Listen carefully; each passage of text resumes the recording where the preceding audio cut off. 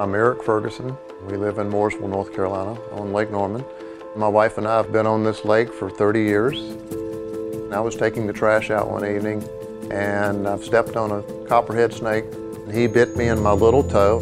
My foot was starting to turn almost black. When I arrived at Lake Norman Regional Medical Center, the staff was second to none. But when they mixed that anti-venom up, they didn't tell me that that was $20,000 a unit. When we received the bill, we were absolutely shocked. My first reaction was, it's a typo. And my wife said, I certainly hope so, because $89,200 and some odd is a large fee for a 19-hour stay at the hospital. That number just seemed totally outrageous.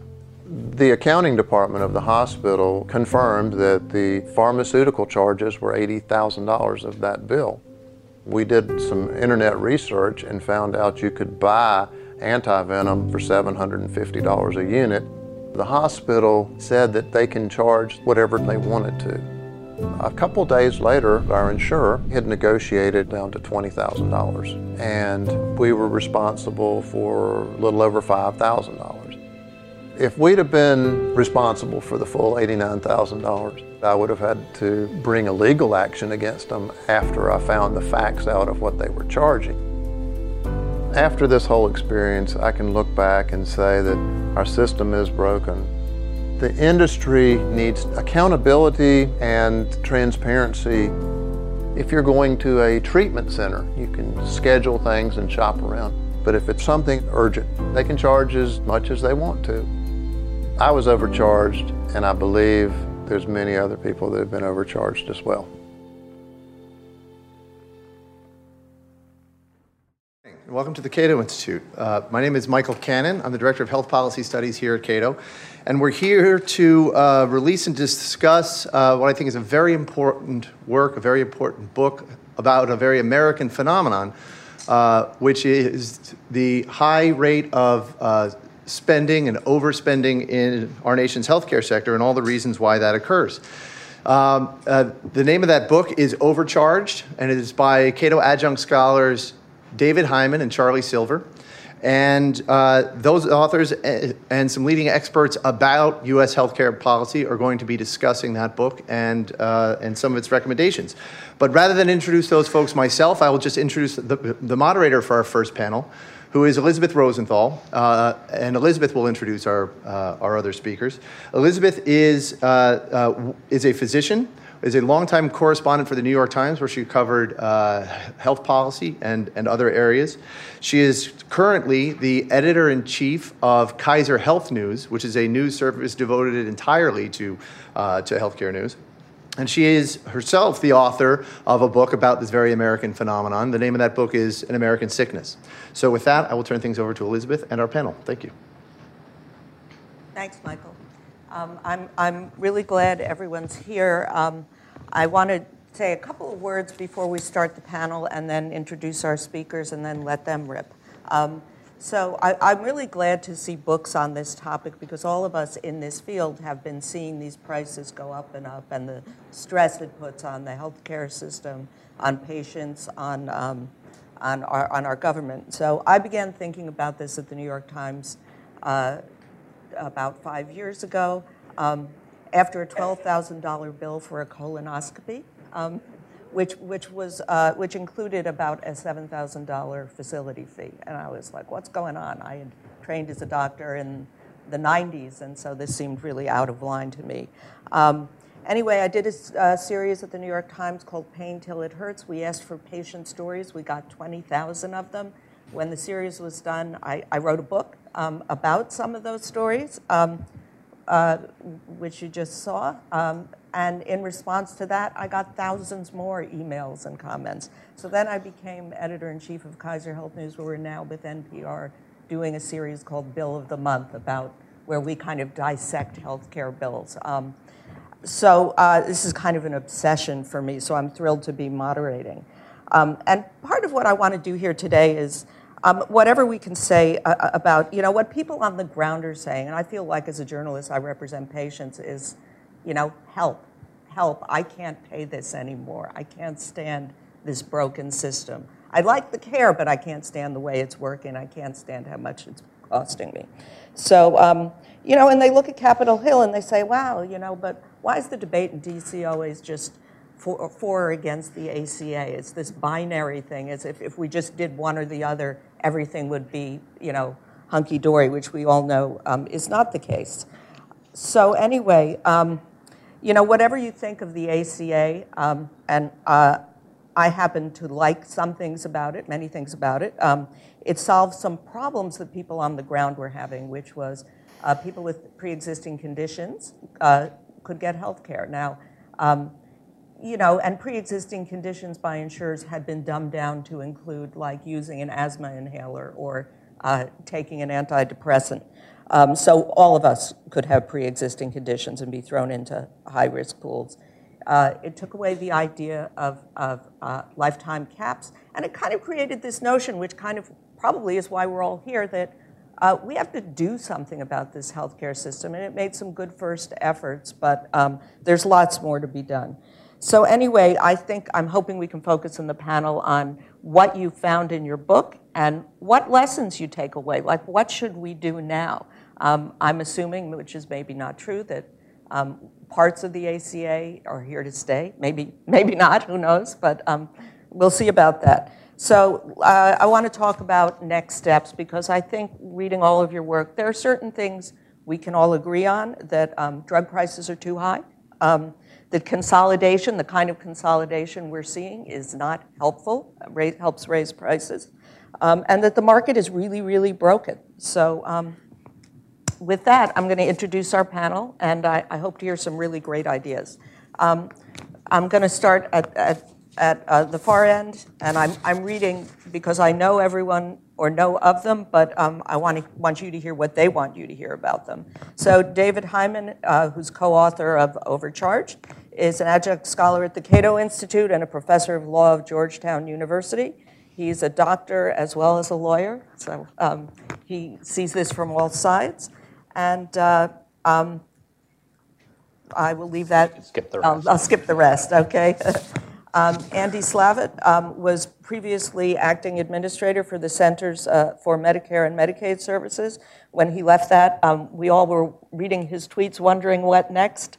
And now we know what next. He's board chair of the United States of Care, which I'll let him tell you more about in a few minutes.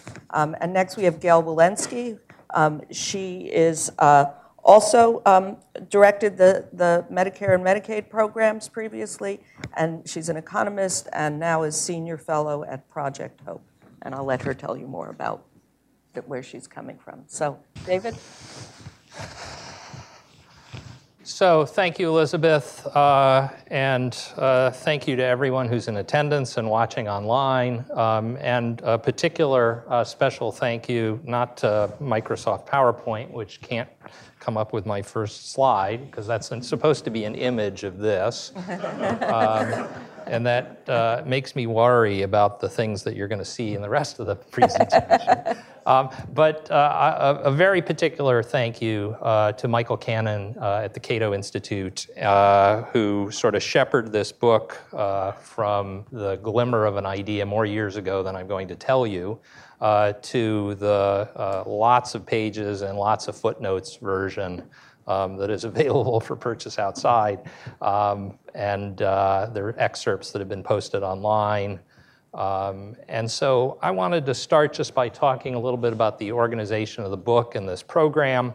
Part one is about diagnosis or misdiagnosis. One of the things you learn in medical school is if you don't diagnose the problem correctly, it's very difficult to come up with a solution that will actually fix the problem.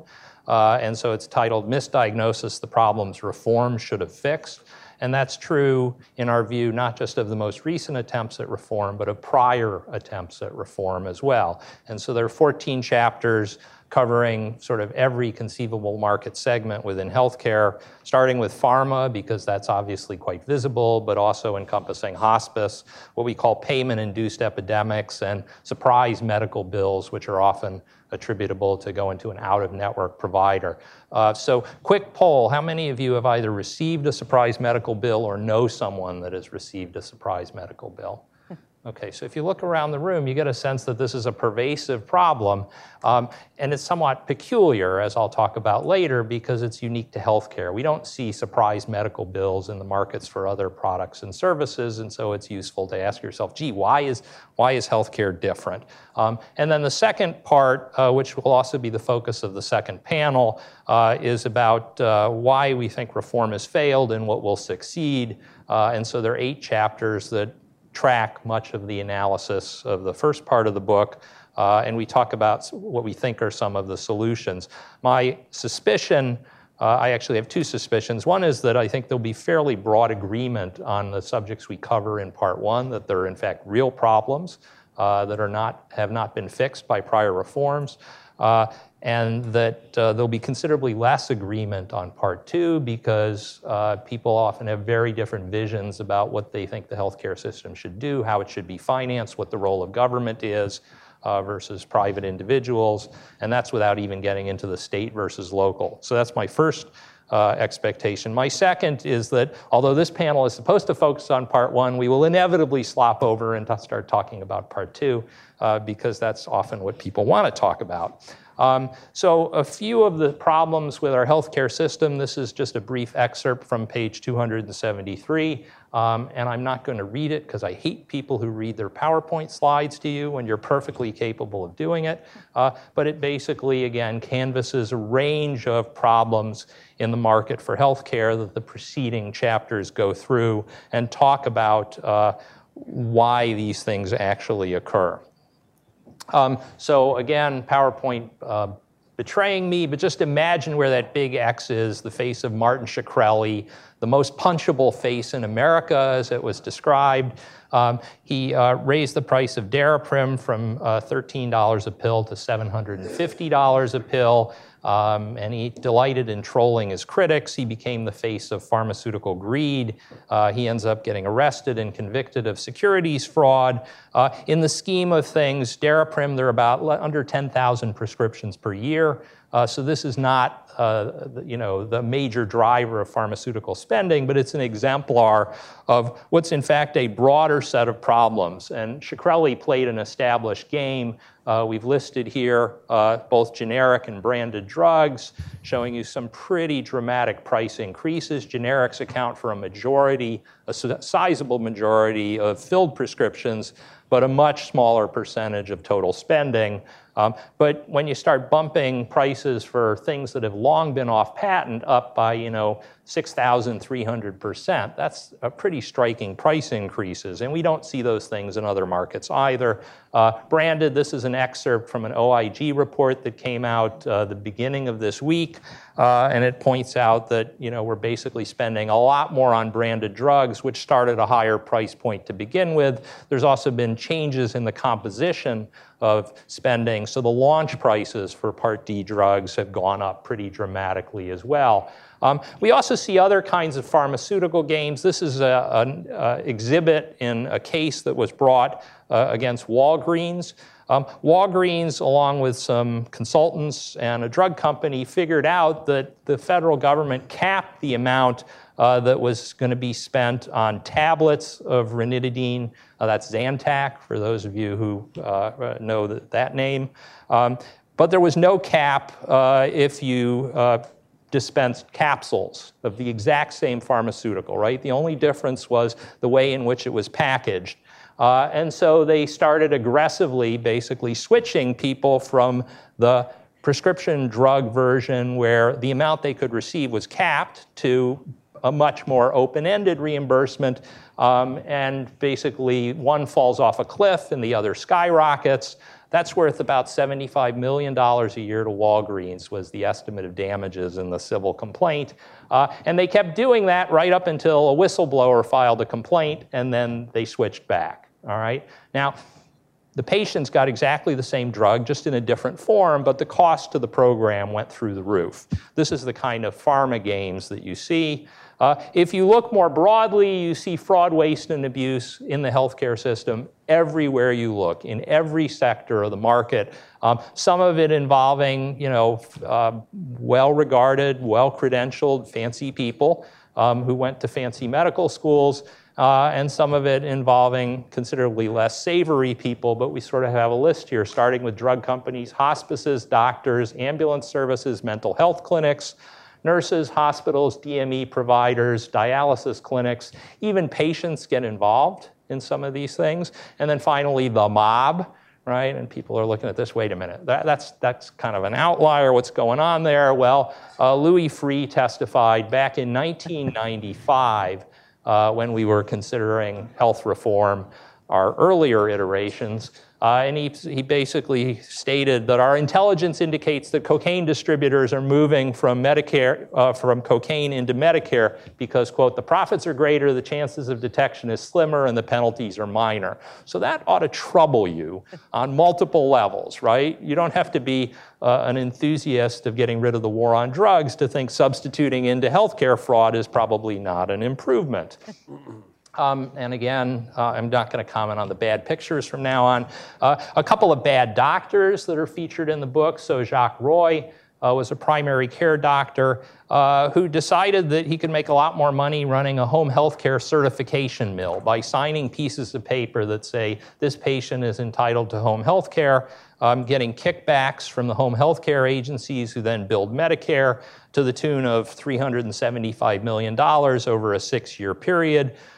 He certified 11,000 patients over 6 years, 5,000 in a single year. The average for the bottom 99% of physicians in the United States for certifications was under 100. So he stuck out like a sore thumb, but he kept doing it partly because our system is set up to seamlessly and efficiently pay bills as quickly and as cheaply as possible. We've gotten better at error detection, but we still see lots of these cases. And somewhat troubling, he was suspended in 2011, but just changed the name under which he was billing and kept doing it, finally ends up convicted in 2016. Dr. Melgen, finally we get a picture of the guy from Florida who conspires with the senator from New Jersey. At least that was what the Department of Justice thought. He was paid $135 million by Medicare for dispensing a drug called Lucentis, quadruple billing for some of it, and at least the Department of Justice believed treating lots of people who didn't actually need the treatment, but the Medicare program mostly just paid the bills. They did wise up at some point, and they tried to go after him for $9 million that they wanted back, at which point Dr. Melgen decided that campaign contributions would be an effective strategy for protecting the money that he had received, and so Senator Menendez went to bat for him, including a staffer who called up someone at CMS, the agency that two of the co-panelists used to head. And I should say right now, I really appreciate the co-panelists for participating as well. I left them off of the list of appreciation at the beginning, but that's not because I don't appreciate them. But one of the staffers from the United States Senate told someone at CMS, quote, bad medicine is not illegal. Medicare should pay these claims. So think about that. One federal employee is telling another federal employee, I agree that it's bad medicine, but you should just pay it. That's the way the system is set up to pay these bills. Now, Dr. Melgen ends up convicted. Senator Menendez is tried. There's a mistrial, and then the Department of Justice drops the charges. But this, again, is another indication of the kinds of funny business that can go on in the healthcare system. And this is not going to show at all, but that does. So out of network, out of luck, you saw an example in the initial video of what can happen to someone who's facing very high bills. The good news is if you're insured and you're in network, your insurance company will knock the bill down quite dramatically, and then you're suddenly talking about the real charges. But if you go to an out-of-network facility, you often don't have any coverage whatsoever, and the out-of-network providers are free to bill you at a very high rate that bears no resemblance to the amount of money they would actually collect from anybody else. The obvious question is, why does this happen? The picture that you couldn't see was the auto body shop in Champaign-Urbana, where I took my car after I scraped it against a pillar. They told me a price up front. When I picked up the car, that was the price I paid. 3 weeks later, the guy who painted the fender didn't send me an out-of-network bill. right? The auto body shop had basically upfront package pricing, and they would have fired anybody who would have tried to send a bill. Whereas in healthcare, we're used to people doing this, and we see lots of specialties where hospitals bring some people in-house and they're billed as part of the hospital, but other people bill independently. So hospitals and doctors are jointly conspiring against insurance companies and patients to charge them money and try and recoup them. This is a figure from a really nice paper by Cooper et al. That came out just about a year ago. And what they did is they looked at the rate of out-of-network bills when various hospitals switched from one mechanism for staffing their emergency department to hiring a particular company. And what you see is it's like switching on a light bulb, right? If you opt for this particular emergency department staffing company, their business model basically is, we're not going to be in network, we're going to send you an out-of-network bill and we'll capture as much of that as we can. And the hospital has some incentive to do that because it turns out the intensity of services goes up and they can bill for more things. So that's why I said this is basically hospitals and doctors that are conspiring with one another against the interests, certainly of the patients. So just one more example. Payment-induced epidemics, the book has a chapter about that, just like it has chapters about out-of-network and everything else I've talked about. This is a picture of famine in Africa. The result is a disease called kwashiorkor. It's a protein deficiency disease. It's a horrible disease.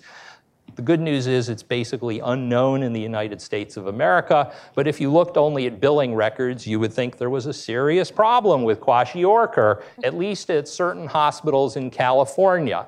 This is comparing the billing rates per thousand Medicare patients at all California hospitals and at hospitals run by an organization called Prime Hospitals.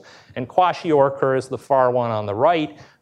If you look, the very last bar is basically close to zero. There's almost no kwashiorkor at non-Prime hospitals, but there's a very high rate at Prime hospitals. Why? Because if you add this as a secondary condition, you can juice the amount of money that the Medicare program will pay. And that applies to all of the other things on here as well. But in an environment in which you set bills based on the paperwork, you can create epidemics by paying more money if people add secondary diagnoses. You can also cure them depending upon how you structure the billing rules. So one of the examples that's talked about in the book is pneumonia. It looked for a while like we were having huge success in preventing deaths from pneumonia, and then somebody went back and looked and discovered, no, they're just recoding a chunk of them as sepsis with a secondary condition of pneumonia. If you add those two together, the total death rate from pneumonia is basically the same as is the frequency of pneumonia. So billing can cause epidemics. It can also cure them depending upon the way the rules are structured. So let me just wrap up so we can get to the discussion. The book identifies 5 big problems that we think are characteristic of the healthcare market, but not of other markets. High prices, opaque prices, highly variable quality, although everybody thinks that we live in Lake Wobegon, right? The other doctors may be bad, but my doctor is definitely above average. I went to medical school. Half of the doctors are below average, right? That's true of lawyers too, and law professors and everyone else. But fourth, and perhaps more controversially, we think that political control of healthcare spending is an important driver of the way the system looks, the way the system works, and the limitations on our ability to fix it. And then finally, third-party payment, we actually think is not a solution to our problems, but at least in its current form, with open-ended reimbursement, is an important driver of our problems. So we are being overcharged, and I've just added a couple of examples from Warren Buffett, David Walker, the former comptroller of the United States. Normally, accountants don't use words like fiscal cancer or fiscal irresponsibility. Louis Reinhardt co-authored a paper called It's the Price is Stupid. We thought about naming the book that, but it had already been taken. And then finally, the former head of CMS, who held the job in between Gail and Andy, cashing out, I think, an observation that's quite common to many scholars in this field that 20 to 30% of healthcare spending, in a subsequent paper in JAMA, their central estimate was 34%, yields no benefits to patients. Some of that's waste, some of that's fraud, some of that's abuse, some of that are things that we just don't have good evidence to indicate that we ought to be doing it. Name me any other sector of the economy, particularly one as large and as quick growing as healthcare, where you see that. So 4 lessons. Our healthcare system is full of good people. This is not an attack on the people that are working in the system, except for the fraudsters like the people that I highlighted. But good people can't save a bad system. Incentives drive behavior. If we don't like the behavior, we should change the incentives. Second, our claim is that because we think politics is an important impediment rather than a solution, the book is really about things that don't require political action, with the important exception of our chapter on drug pricing. Some of the things we recommend there will require legislative action. But we think market entry and people spending their own money are going to be important drivers of working our way out of the hole we've dug ourselves into. Third, if you've got a cozy local market cartel, you shouldn't just be a passive bill payer. You should find somebody else to provide the services. That includes leaving your local geographic area or threatening to leave. Both of those can be effective, so to beat them, leave them. And finally, we think that, again, third-party open-ended reimbursement is an important driver of the problem, and we think we will get a better healthcare system and better health if we rely more heavily on self-pay. Not exclusively. The book doesn't say we shouldn't have any insurance, and it actually identifies the circumstances under which we think insurance is important. So in closing, let me just show you one of my favorite cartoons about the problem. So this is the patient in the doctor's office, and if for those who can't read the caption in the back, it says, well, it's not a cure, it does mean a guaranteed income for me. For too long, we've had a healthcare system that operates on that basis, and it's time to call a halt to it and realize we're all being overcharged. Thank you very much.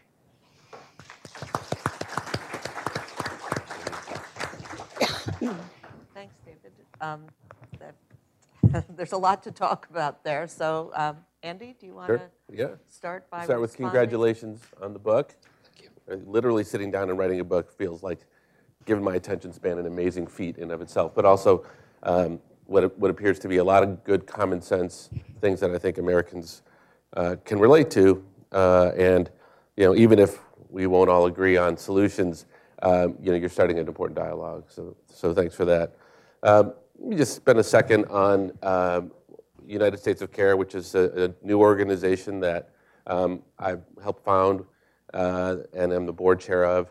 It's a nonpartisan. It was founded by a nonpartisan group of people, about 60 people, including Gail to my left, and many other people throughout healthcare, public health, former folks from the Democratic, Republican side, well-known people, who really, I think, with a couple of important messages that said, in case we think that maybe there's a better answer than letting whichever party has 51 votes dictate our healthcare system, and if we don't think that that's a good long-term solution, and we want some more stability, let's start to work on some consensus points that actually the American public believes and that all of us believe, and then we can figure out how to build that into a consensus that we can all agree on based on facts and based on investing time and effort and energy and seeing what really works.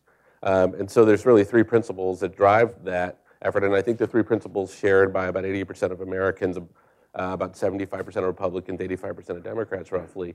One is that we believe every American should have access to a regular source of care, i.e. not the emergency room, but a regular source of care so they can get out ahead of the things that are causing them to be sick and causing them to go to hospital and to reinvest in primary care, behavioral health, all the important things that American families need. Second, that Americans shouldn't have to choose between healthcare expenses and other expenses in their lives. And third, that if we're going to accomplish this, we have to do it in a sustainable way, meaning sustainable politically and sustainable economically.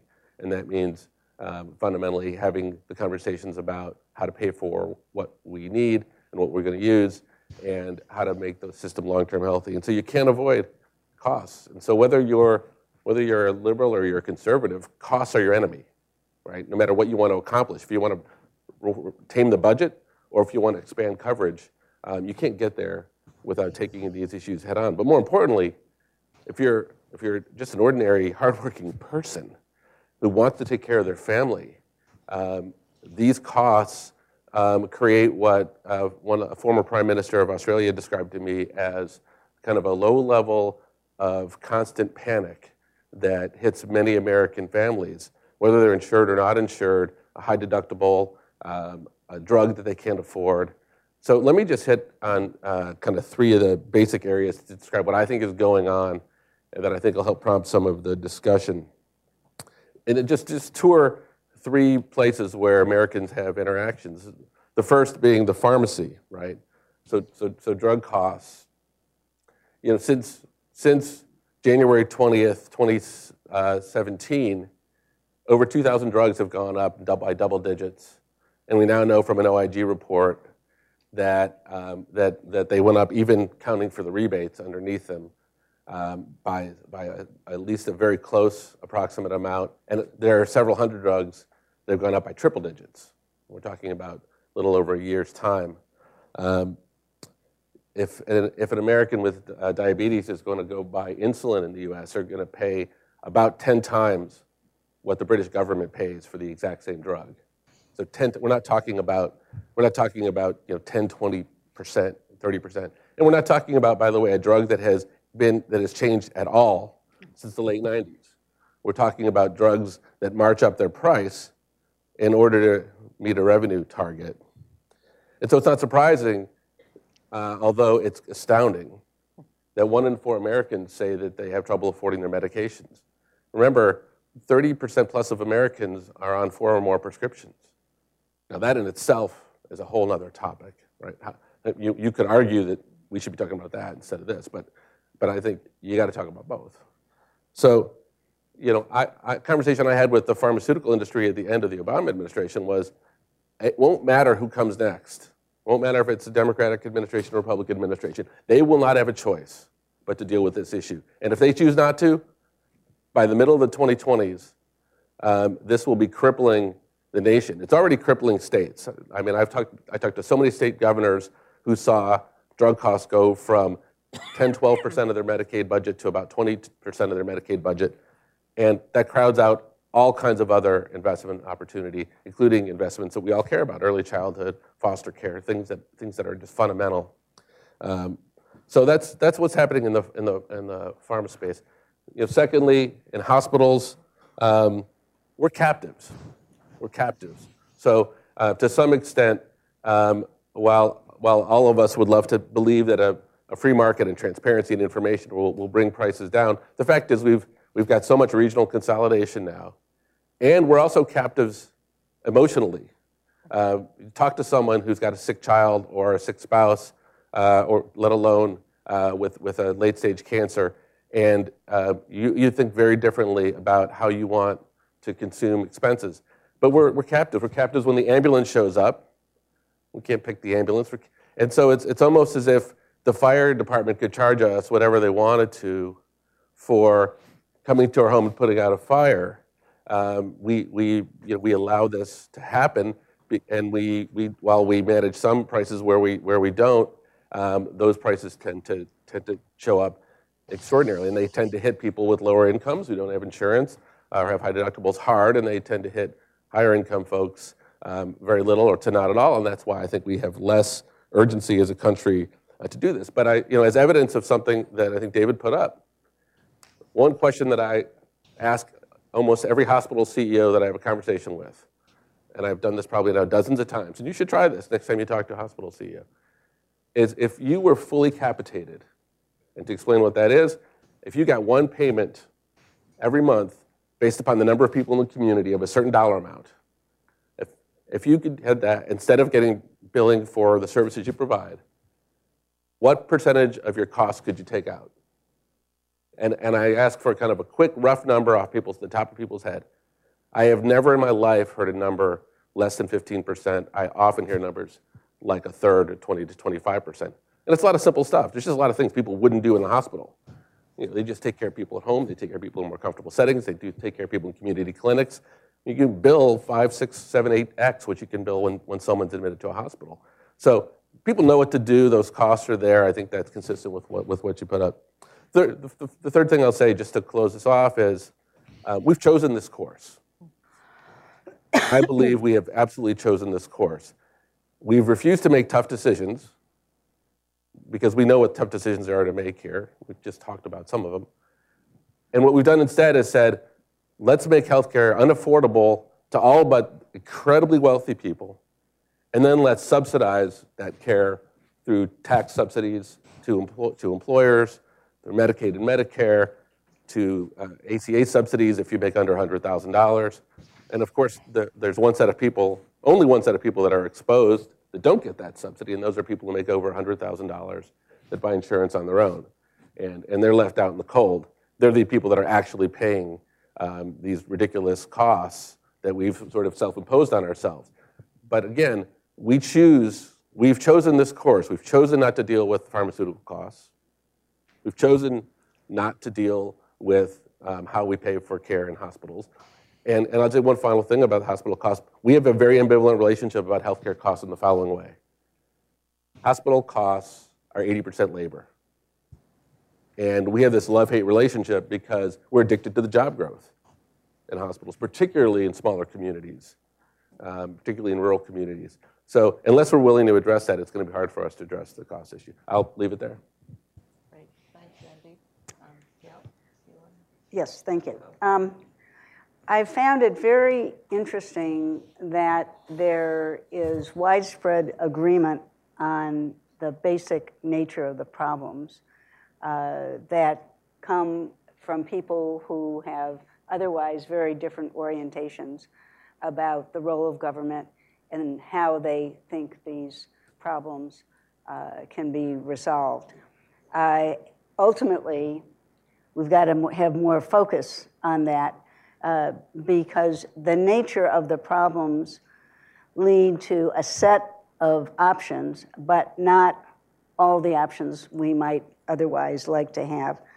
I'm going to mention a couple of what these issues are that either complicate this or that when we do start discussing solutions, we're going to have to address much more directly. One, and this is one of my concerns about some of the solutions offered in the book. I have no problem, which I've told both of the authors, about their discussion of the problems. I think there will be widespread agreement about that. One of the issues that I didn't think has attention and is a factor about healthcare that complicates almost all proposed solutions is that healthcare spending tends to be very concentrated. So at any one year, most people don't spend very much money on healthcare. The bottom 50% of the spenders account for 3% of the healthcare spend. The top 5% is where all the action is. And what this means is that unlike most areas, there's a very small group of individuals who are going to blow through any threshold you put out as to what would be a way to get their attention, income-related deductibles, just regular deductibles, deductibles paired with health savings accounts, all of which I think are just fine ideas to get people used to thinking about the different prices that are currently being charged for different healthcare services. But at the end of the day, the big spending goes on the very small group of people who either have a major accident or who have some kind of catastrophic medical events going on that cause them to be in that very high spending. Their response as individuals is very hard to influence.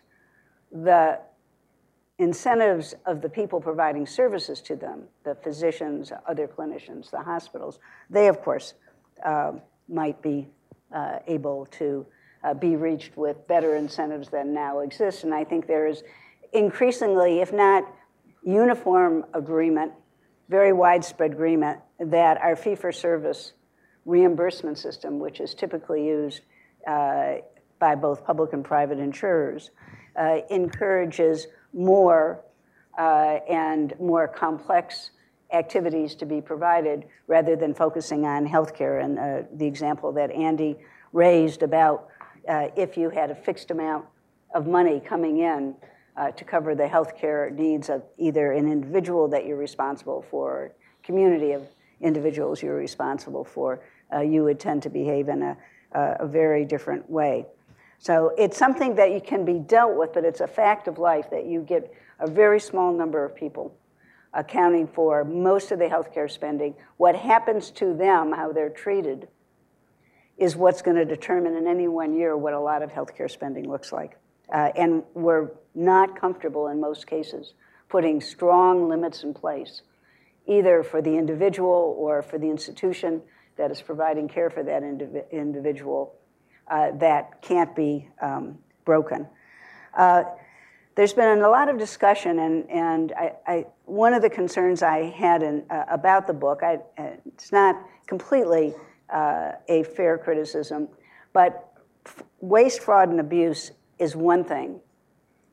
Higher spending because we like easy access to new technologies, even if it's not clear they actually provide better services, but they are newer and have some aspects about them that might be appealing, that we pay all of the labor involved in providing healthcare services, the nurses, the physicians, the hospital administrators, everybody in this country that is in the business of providing services gets paid way more than in other countries, in addition to paying for things at higher rates, like pharmaceuticals and devices, et cetera. But it's much more pervasive. Everything involved in healthcare in the United States runs at a much higher price. And it means if you're really serious about pushing down spending, you're going to have to go after all of them.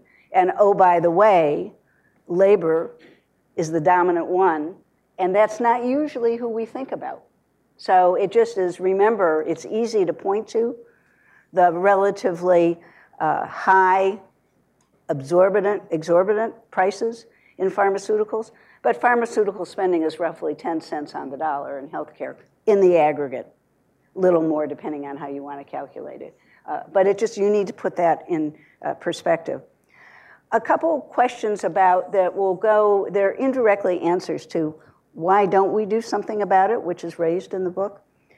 Well, Medicare is not nearly as good or aggressive in going after fraud and other types of billing error as the private sector. Most of the time, it seems to me, now that I've left the agency, that when you have a Medicare fraud discovered, it's because somebody at the Wall Street Journal took this on as a case, and it comes out above the crease on the front page and spurs an investigation. A little frustrating, but I had asked, why was it that the agency wasn't directed to focus on the 10% high providers, institutions and physicians in Medicare, to do a special review to see whether or not fraud was involved in addition? Because occasionally we stumble on people who bill for like thousands and thousands of hours of physical therapy being provided by one physical therapist, or other equally ridiculous charges. And the answer I got back is Congress would regard that as harassment of the people who are being asked to provide services to seniors. So tread lightly when you think about doing activities like that. Or I had my wallet stolen a few years ago, right after the New Year's. I was in my office on a Saturday, and I got an email fraud alert from American Express saying, "We've shut down your card. We think there is fraudulent activity going on." I didn't even realize my wallet was gone. I went to get the card out and realized I didn't have my wallet with me. It turned out that, with, as best I can tell, within about an hour and a half, Visa and American Express had shut down my card because Some very experienced thieves had gotten a hold of these cards, had rung up $1,000 in electronics at each of 3 places on each of a couple of cards, and that was such an obvious pattern by both what was purchased, the amount, and where it was purchased, that the credit card companies knew immediately this was not me, and were right. Why can't we do that in Medicare? And it's because we really don't have a real-time system that allows us to have the same kind of access in Medicare. So I see Elizabeth looking at her clock. Yeah, I just want, I'm not a good timekeeper, so. There are strategies that can be done. It's not like the people running the agency have never thought about them. There are a lot of political constraints about what they are allowed to do without angering various members of Congress. There are many technical ways, and they do much more in terms of fraud and abuse detection now. There are units in the agency and contracts that are let to concentrate. They're just not as good as the private sector is, and sometimes it's because they don't have the real-time access to data that exists in Visa and MasterCard and American Express, where they can track at a moment in time whether or not this makes sense. Some of that is, will we get serious about putting in an infrastructure?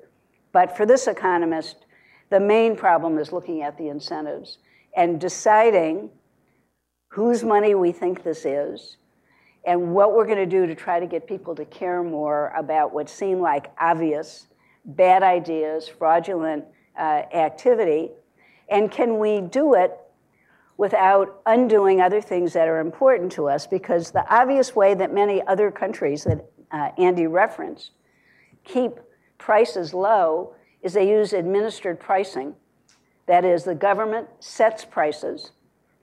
That's what they pay, which as long as the United States is willing not to do that in the pharmaceutical area, allows a lot of other countries to do that. In my view, it is much more risky to engage in administered pricing in the pharmaceutical area than it is in physician payment and hospitals because of the very long lead time and investment that gets involved. If you screw up when it comes to paying appropriate amounts for hospitals and physicians, access will get affected very quickly. If you do equally bad moves in the pharmaceutical area, given the average 10-year investment cycle, you won't see the implications of your mistakes nearly as quickly. Doesn't mean it can't be done. It just means it carries with it a higher risk. But we need to be careful when we think about why them and not us. It's because they engage in very aggressive pricing by the government as their strategy in most cases for keeping prices low. Seems to me to say it's mildly would be an odd solution to come out of the Cato Institute, but these are times when odd solutions pop up all over. Okay, well, thanks everyone. I'm going to start with a question, and then I'm going to open it up to the audience if you have questions. You know, I guess one thing that strikes me is whether we talk about a kind of consumery solution where people are paying out of their pockets or a kind of capitated solution. We have such high prices now, it's hard for me to see how you get from here to there. If you say, okay, you're going to have, you know, you use the Singapore solution, which you raised in your book, where people, you know, accumulate a savings account. I mean, if I walk through the door of a certain orthopedic hospital in New York for an outpatient visit, I've blown through $5,000 already, right? Likewise, how do you figure out a capitated price for a system that's used to getting really insane, we all agree, insane amounts of money? I don't know. Well, I think you need to make a distinction when you talk about pricing and spending. And that is, are you going to try to focus on the growth, or are you going to try and focus on the absolute levels? It's easier, it's not easy, it's easier to put your attention on focusing on the growth, of trying to change the incentives.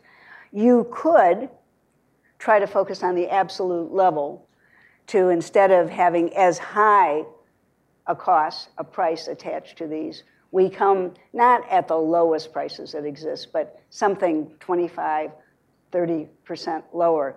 That will cause much more pain, much more dislocation, because it is going to mean lower reimbursements. You know, it's nice if you think, oh, just those bad guys' profits, they'll get squeezed. And it's like, no, no, no. If most of the cost in healthcare is labor, the reimbursement for labor is going to have to be cut way back if you're going to actually make a move. So I tend to say, let's look at the incentives.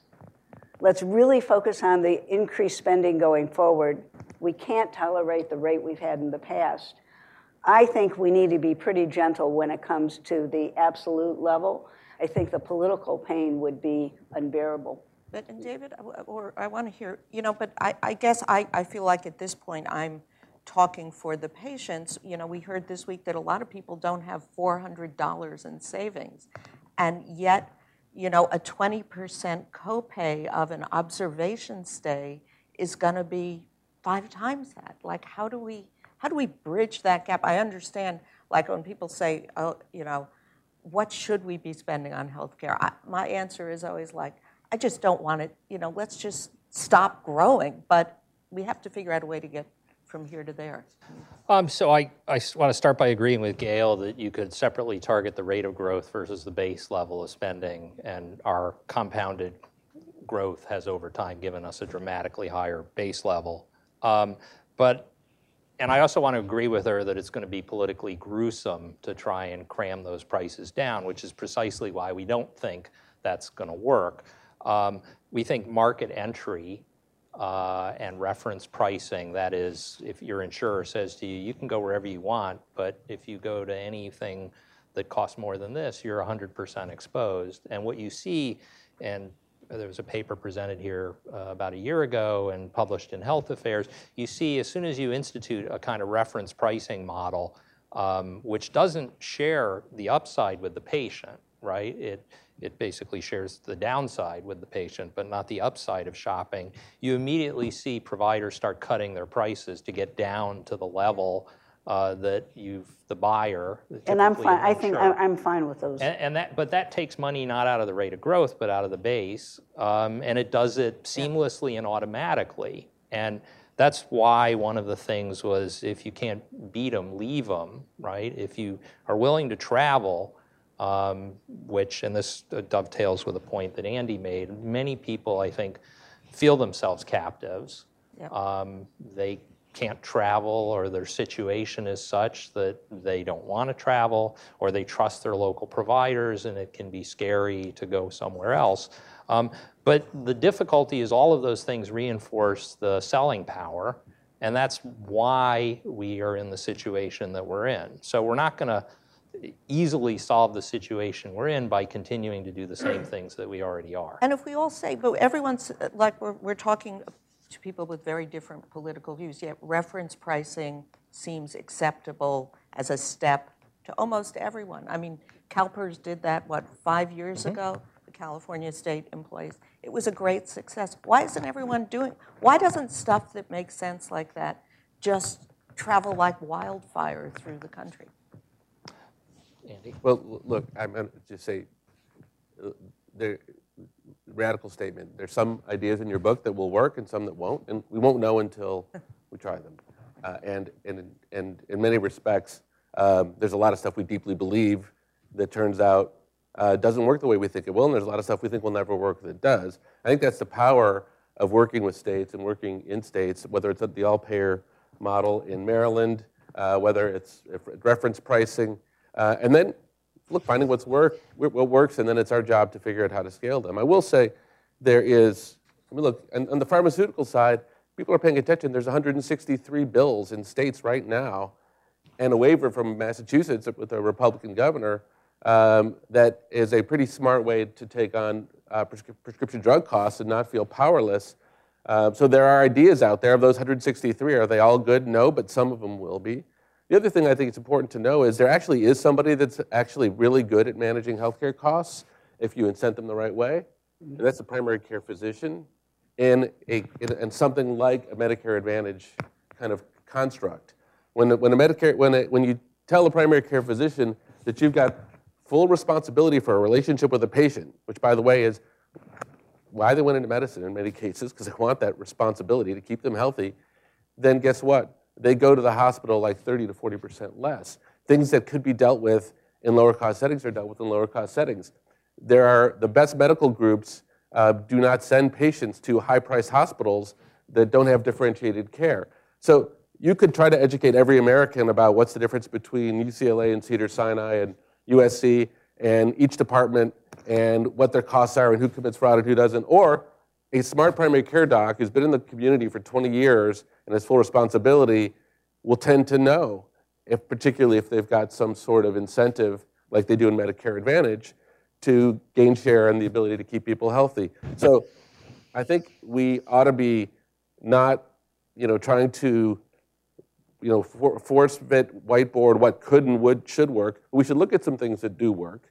We should test some other things, and we should be able to drive from there. And the good news is there are people that can do this. Although you need to decide at the end of the day, if people choose not to go that direction, is that okay? And Medicare is a good case in point, that if they stay with the fee-for-service Medicare, even though they'll tend to use more services, they'll have to buy a supplemental policy which imposes additional cost on the base program. Is that okay or not? Generally in this country, we will at most provide choices, but if people want to take a bad choice, even if it imposes costs on the rest of us, we haven't tended to say no unless you're very poor. If you're in Medicaid, we say no a lot in terms of what your options are. If you're middle class or you're a senior on Medicare, we've been reluctant to do that for political reasons. Now, I'm just going to, if you have questions and answers, if you have questions. Answers would be better. The answers come from up here, okay? So we have mics in the audience. Please raise your hand. And I have a gazillion questions, but I'll defer. Let's go over here in the center of the front row. While we're getting the mic to you, I'll just note that I am new to DC, but I'm the only one wearing Capitals red this morning. So go, Elizabeth. Gerald Chandler here. Suppose we had lots of robots putting people out of work and that the medical system was a bigger part of our economy. So what would be wrong if we got to where 30% of our economy was the medical system? Why are we worrying that it's already 18%? I don't think any of us talked about what the appropriate percentage is. It's a question of whether or not you're getting value for the money spent. Indirectly and directly, what the authors have raised, and I support, I think Andy does as well, is one of the problems in healthcare is people are frequently spending someone else's money because of third-party payment. The people supplying services have a pretty open sway about how it is they use other people's money. And the reason healthcare has been so different are these driving forces. Tax laws encourage more insurance. People, once they're insured without a limit, that is without a spending limit attached to many insurance or a very high-end spending limit, take the position, it's not my money, why should I care? And the people providing services, most of the time will provide what they think are a good, appropriate set of services. But again, it's not their money unless it happens to be a Kaiser-type model or where there's a fixed budget. And so the incentives, if you're under fee-for-service, are if you do more, you will receive more money for the care that you're providing. And if you think there's a reasonable chance it might benefit your patient, all the better. So the only reason to say, why would it be worse as an aging, wealthy population is that the concern we're not getting value for what we spend now at 18%. Hard to imagine the most likely response would be, oh, we're getting so much more value at 30%. Yeah, real quickly, we need productivity and wage growth to pay for our retirees. So that's just a simple math problem we have with both the Medicare Trust Fund and any other kind of elements of care. So I think the answer probably is we just have to change the work that people do. So instead of nurses walking the halls, they should be visiting people in their homes and keeping them out of the hospital, or doing telemedicine, or, and I'm not going to list a litany of good ideas out there, but we just have to rethink how we get care to people. You know, we spend 1% of our GDP in the ICU. Just think about this. We spend 1% of our GDP hooking people up in a semi or unconscious state to tubes. That's not where we want to be spending 1% of our GDP. So 2 quick points. How many of you have a cell phone? I know many of you do because you've been looking at them while we've been talking, okay? Now, if I asked this question in 1985, none of you would have basically had a cell phone. What does that mean? It means spending on cell phones has gone through the roof, okay? It's skyrocketed far faster than the healthcare system did, and no one thinks that's a problem. Why? Because you're each individually spending your own money and you're getting value from it. It's exactly Gail's point. Second is the issue is not, strictly speaking, the percentage that we spend.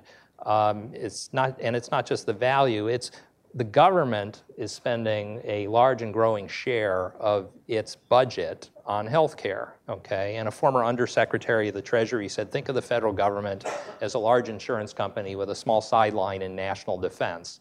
What does that mean? It means we're crowding out spending on all of the other things that we might want to do, and we can respond to that by raising taxes or changing the way we pay for health care and how much we're willing to spend on health care. But the trade-offs are real, both for individuals and also for us as a community / through our government. And we are now scheduled by 2030 to be, if we continue as we are, to be spending the whole current federal budget amount on Medicare, Medicaid, Social Security, interest on the debt.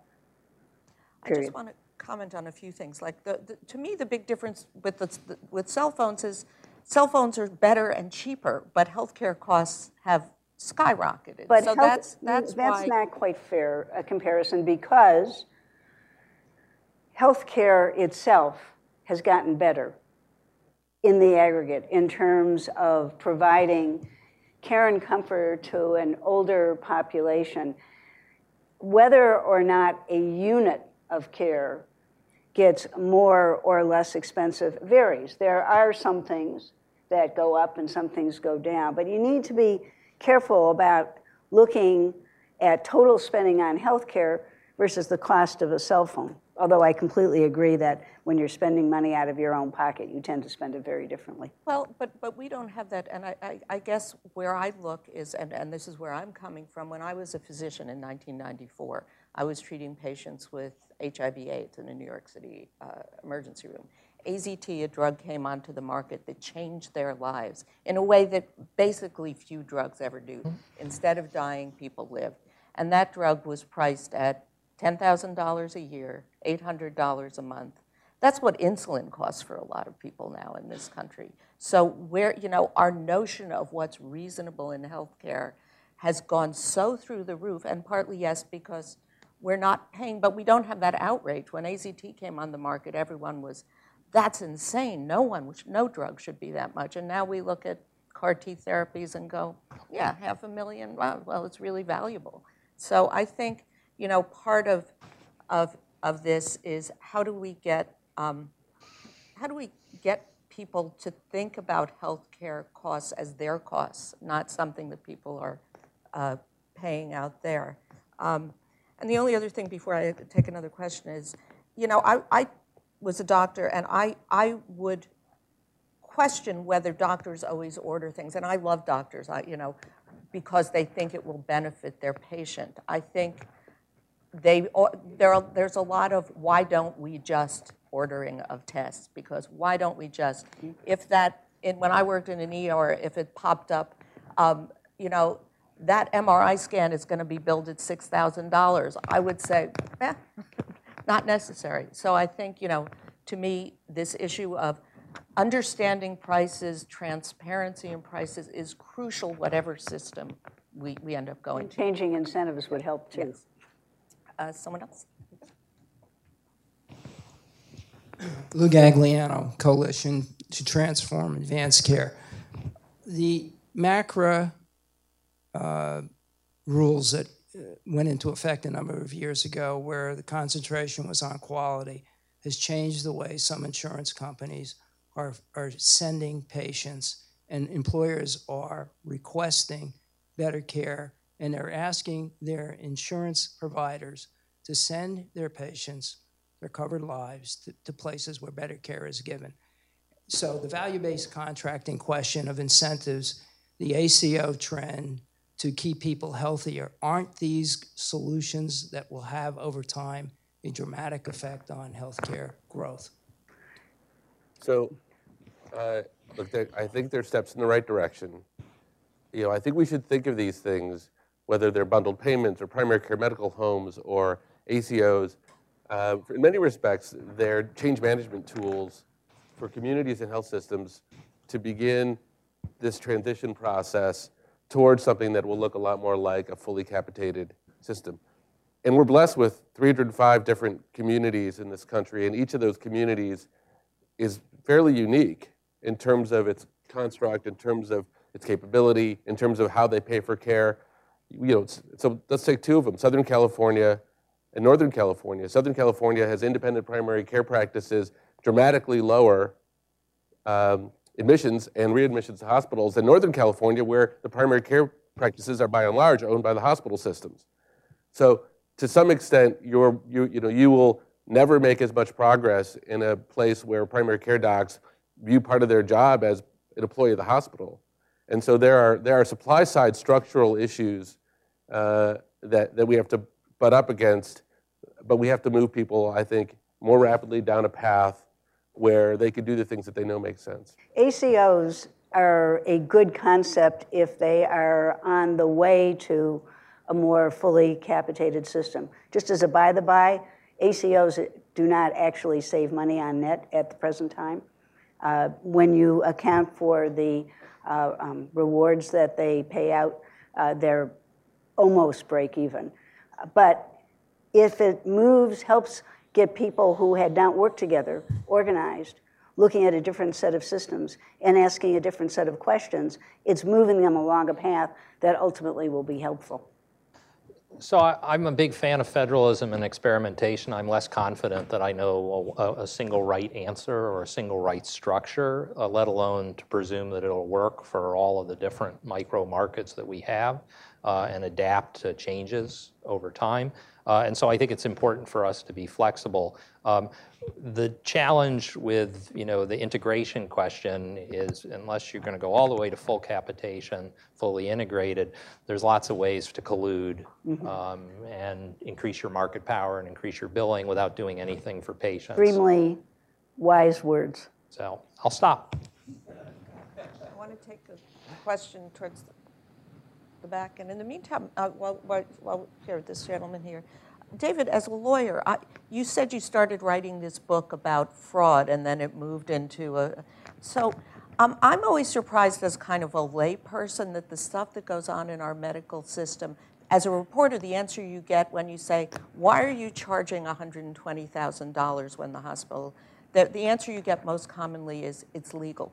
So why is some of this stuff legal? Why are bills that are so inaccurate legal?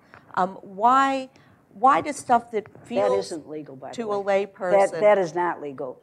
But what you're citing is legal. But why saying that a hospital can tell an insurer, oh, you have to send your lab test to us if you want to use our. That sounds like restraint of trade to me. So I'm going to spare you the. First of all, I'm a law professor. It's much worse than being a lawyer. Why are they selling my bills to collection before I've even resolved the bills? I mean that. Because they can. Okay. And so, I mean, there's a separate question about law and norms, right? So norms of what was acceptable behavior are an important thing in how we all get along with one another, right? We don't look to law to keep people from bumping into you on the sidewalk. And in some parts of the country, it's expected that they'll bump into you on the sidewalk. And in other parts, it's expected that they'll be polite to you and say hello, and it's quite rude not to. And anyway, nobody thinks the law is an appropriate solution for these things. And if you talk to people about why are pharmaceutical prices going up, they'll say, well, we get paid more, and the norms of an acceptable price have been shattered, right? Every new price just resets the benchmark against which you're doing things. In terms of why isn't it illegal to tie one thing to another, that is to say, if you want us in your network, we the hospital, you have to include all of our other hospitals. Okay, and the answer to that turns out to be very fact-specific. You have to have market power for there even to be a problem with what's called tying, and the precedents on that are not a slam dunk. And so people will behave very differently if you're a monopolist than if there are multiple providers. The difficulty is in many markets, we've seen such a high degree of consolidation. You don't need to do tying. Everybody's part of a single family to begin with. Before-profit hospital chain buys a hospital, it's not atypical for the insurance company the next year to see a 40 to 50% increase in the charges from that hospital that they've been doing business with, by the way, for decades, and have been doing just fine. But essentially, they say if you want to do business with one of us, you have to do business with all of us, and they bring them. Well, it's the other is why are hospitals buying so many physician practices? It's because for the same service provided by a physician in an office is billed at a much lower rate than when that physician is, quote unquote, even if they physically stay in their same office, by the hospital, they can bill at a higher rate. Why is that? That's what the Medicare rules are. Could you change it? Yeah. Yes. Do you need legislation? Oh, you bet. I agree with the conspiracy between hospitals and doctors, et cetera, but we're a nation that's so nutritionally ignorant. 7 out of 10 deaths in this nation are due to nutritional ignorance. We're biologically herbivores, stupidly thinking we're omnivores. Agriculture has changed more in my lifetime. I'm an Eisenhower baby than the previous 12,000 years. Why, for the last decade, has there not been preventative solutions, other than Dean Ornish, involved in the debates for reducing healthcare costs, reversing type 2 diabetes and heart disease with one dietary change? People like to talk about medical care. In fact, most people working in this area know that about 15% of deaths are caused by things directly related to the medical care system, and 85% are much more globally, environmentally affected by lifestyle and behavior. People in this country would prefer to focus on those things that are medical care related rather than obesity or proper individual accountable behavior, et cetera. And I would say we have a great business model for treating things. We have we have no business model for preventing them. I agree there. I think we have time.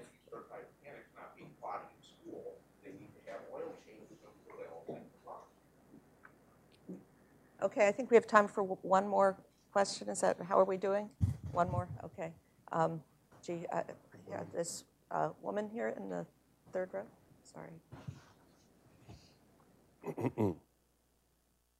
you. Good morning. My name is Jan Bates. I wanted to ask why $20,000 is too much to pay for a life-saving cure. It seems to me we pay $20,000 for tuition, more than $20,000 for a car, much, much more than $20,000 for a house. I mean, why are we so afraid of things that are really essential to our well-being? Depends whether it's a cure. So some things are essential and others are not. Some things have a value that dramatically exceeds $20,000 and others don't. But the important point is the value that something creates is not necessarily the price at which it basically gets exchanged in the market. This is more econ speak than you want, but there's often huge consumer surplus. So antibiotics create huge societal value when they save a life, but nobody thinks that the result should be, please tender me 50% of your future earnings. Right. And the same applies to all sorts of things, right? The reason why it's at 20,000 is because we've got an open-ended reimbursement system that basically is willing to pay whatever the person who's sending in the bill is asking for. And so what I tell people, it's like if you went into the dean's office and he said to you, "What do you want to get paid next year, David?" And it didn't matter what number I told him, he'd pay me that. Well, over time, I would learn that I should ask for more money, okay? Now, my value is probably not increasing at the same rate I would increase my demand. And that's the central challenge here, is when everyone perceives they're spending someone else's money and there's open-ended reimbursement and the kinds of political constraints on doing sensible things, right? There are literally decades of reports that have been written by MedPAC and others that say, gee, we should fix this part of Medicare and Medicaid because it's not working. And Congress says, yeah, we're not interested. We just think the money train should keep going. That's the challenge, and that's why we're spending both at the level we are and the rate of increase that we see. Yeah, look, I think what you said is really important. We're a wealthy country. We can afford to provide people the care they need. But we have to make difficult choices and smart choices along the way. And so if I'll just take a real example. There's rheumatoid arthritis drug. It's not life-saving, but it's life-changing for sure. It costs tens of thousands of dollars. It works in 20% of people. We pay for it in 100% of people. I'm more than willing to pay for that drug for the 1 in 5 people it works for. I'm not very excited about paying for that drug in the 4 out of 5 people it doesn't work for. So there's just smarter ways of managing cures. And then you take the fact that most of the costs of drug increases are increases in cost of drugs that are not changing at all. They've already been on the market. They've already been through patent cycles. They bought more patent time. You know that, I mean, so says you. I mean, but the reality is nobody's been willing to stand up to that test and have that discussion. So those all ought to be. Charlie Baker, governor of Massachusetts, says bring those facts to the table and then let's have a real conversation about what things are worth. Nobody seems to want to do that. I think, are we, what? Okay. I think we're running up against time. I'm sorry, everyone who I couldn't ask. We're going to take a 15-minute break now.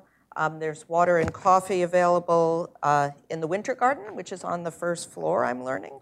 And there are restrooms on this level. And then on that pedestrian note, thank you all for coming, and thanks for having this class. Thank you.